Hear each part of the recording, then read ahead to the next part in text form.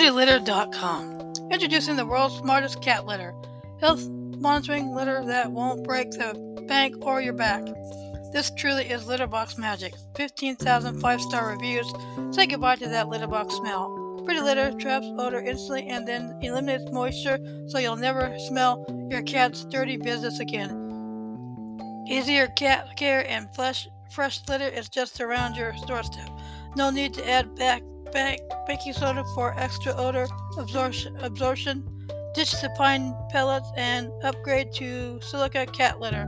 Refill once a month. Scoopless, up to 80% lighter. Cat parents are obsessed with this color-changing litter.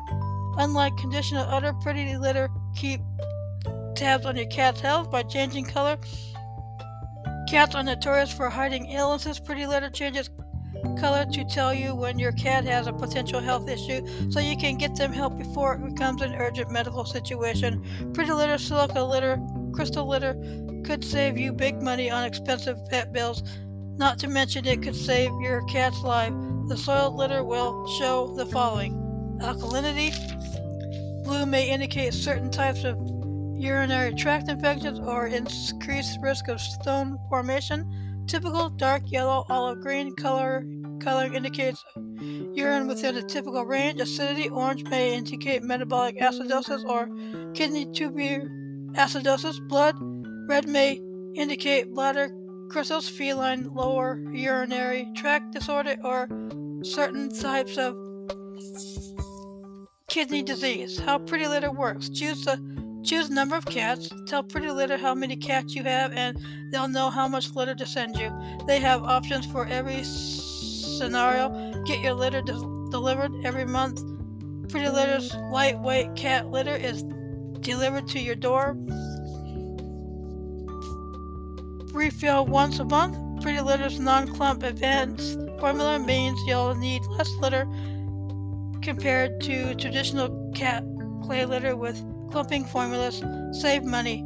Pretty Litter will save you money on potential vet bills through early detection, plus on average cost less per month compared to leading brand competitors.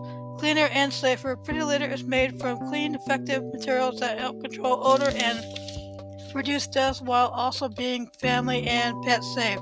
Household friendly, less dust, less mess, 99.9% dust free. Everyone's talking about Pretty Litter brand veterinarian seal of approval. Why Pretty Litter is better: advanced odor control. Pretty Litter super absorbent silica gel litter eliminates smells, ultralight, and delivered free. Stop hauling a giant bag of litter home from the store. Monitor your cat's health. Crystals change color to help detect early signs of illnesses.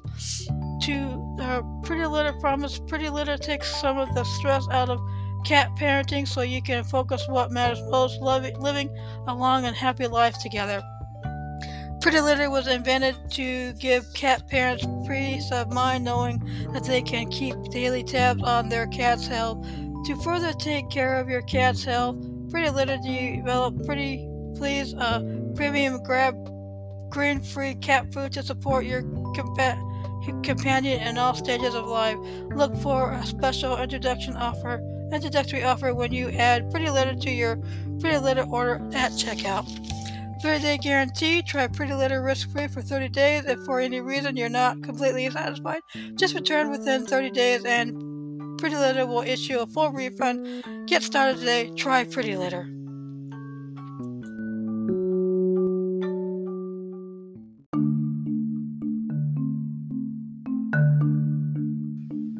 Good morning. Here is Chapter 26 of Laura Ingalls Wilder's by George Silver Lake, titled The Building Boom.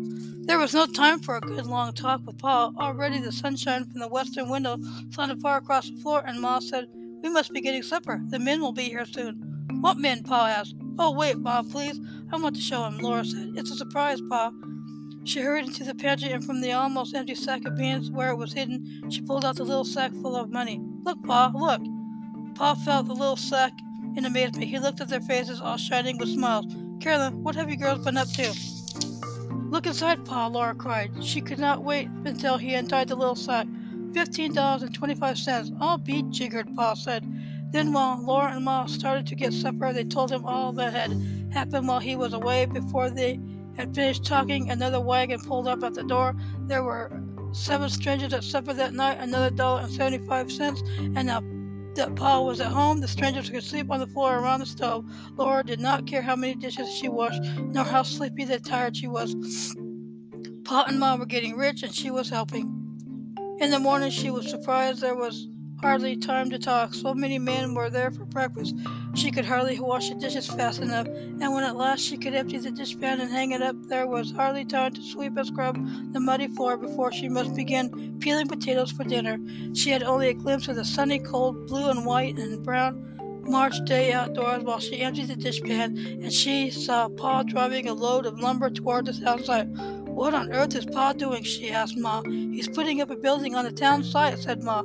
"Who for?" Laura asked, beginning to sweep. Her fingers were shrunken in ridges from being so long in the dishwater. "For whom, Laura?" Ma corrected. "For himself." And she tugged through the doorway an armful of bedding that she was taking outdoors to air. "I thought we were going to move to the claim," Laura said when Ma came in. "We have 6 months before we must build on the homestead," said Ma. "Lots of town are going so fast. Your Pa thinks he can make money by building on one. He's using the lumber from the railroad shanties and putting up a store building as well." "Oh, Ma, isn't it wonderful? All the money we're making," Laura said, sweeping vigorously while Ma gathered another armful of bedding. "Draw the brim, Laura. Don't flip it. That raises the dust," said Ma. "Dress, but we mustn't count chickens before they're hatched." That week the house was filled with steady boarders, men who were building houses on the town site or on their homestead claims. From dawn until far into the night, Ma and Laura hardly had time to catch their breaths. All day long there was a racket of wagons passing. Teamsters were hauling lumber from Brookings as fast as they could, and yellow skeletons of buildings rose every day. Already you could see Main Street growing up from the muddy ground along the railroad grade. Every night beds covered the floor of the big room and the lean-to. Pa slept on the floor with the boarders so that Mary and Laura and Carrie could move into the bedroom with Ma and Grace, and more boarders' beds covered the whole floor of the attic.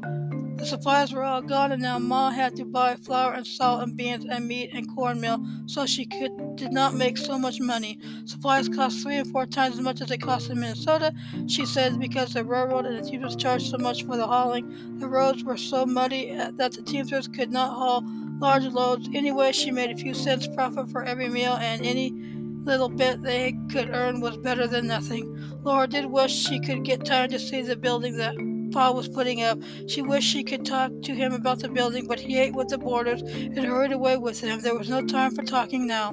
Suddenly there on the brown prairie where nothing had been before was the town. In 2 weeks, all along Main Street, the unpainted new buildings pushed up their thin false fronts 2 stories high and square on top. Behind the false fronts, the buildings squatted under their partly shingled, sloping roofs. Strangers were already living there, smoke blew gray from the stovepipes, and the glass windows glinted in the sunshine.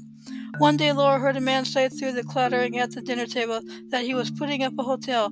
He had got in the night before with a load of lumber hauled from Brookings. His wife was coming out on the next load. He'll be doing business within a week, he said. "Glad to hear it, sir," Paul said. "What this town needs is a hotel. You'll be doing a land office business as quick as you can get started." As suddenly as the hurry had begun, it ended. One evening, Pa and Ma and Laura and Mary and Carrie and Grace sat down to supper. No one else was there, and around them was their own house again. No one else was in it. A beautiful quiet was there, peaceful and cool, like the silence when a blizzard stops or the restfulness of rain after a long fever of drought. "I declare I didn't know I was so tired," Ma sighed peacefully. "I'm glad you and the girls are through working for strangers," said Pa. They did not talk much. It was so pleasant to eat supper again alone. "Laura and I counted up," said Ma. "We made over $40. $42.50, said Laura. "We'll put it aside and hang on to it if we can," said Pa. If they could save it, Laura thought it would be that much more sending Mary to college. "I expect the surveys to show up any day now," Pa went on. "Better be ready to move so I can turn over this house to them. We can live in town till I can sell the building." "Very well, Charles. We'll wash the bedding tomorrow and start getting ready to pack," said Ma. Next day Laura helped to wash all the quilts and blankets. She was glad to lug the loaded basket out to the clothesline in the sweet, chilly March weather. Teamsters wagons were slowly pulling along the muddy road toward the west. Only an edging of ice remained around the shores of Silver Lake and among the dead slough grass. The lake water was blue as the sky, and far away the shimmering sky an arrow of tiny black dots came up from the south. Faintly from these far away came the wild, lonely sound of wild geese calling. Paul came hurrying to the house. First spring flock of the geese. Geese is in sight, he said. How about roast goose for dinner? He hurried away with his gun. It will be good, Mary said. Roast goose with sage stuffing. Won't you like that, Laura? No, and you know I don't, Laura answered. You know I don't like sage. We'll have onion in the stuffing. But I don't like onion, Mary said crossly. I want sage. Laura sat back on the heels where she was scrubbing the floor. I don't care if you do. We won't have it. I guess we can have what I want sometimes. White girls, Ma said, astonished. Are you quarreling? I want sage, Mary said, and I want onion, Laura cried. Girls, girls, Ma said in distress. I can't think what's got into you. I never heard of anything so silly. You both know we have no sage nor onion either. The door opened and Paul came in. Soberly he put his gun in its place. Not a goose within gunshot, he said. The whole flock rose when it came to Silver Lake and kept on going north. They must have seen the new buildings and heard the noise. Looks like honey's going to be slim around here from now on. Thanks for listening to this chapter. Have a good week and stay safe.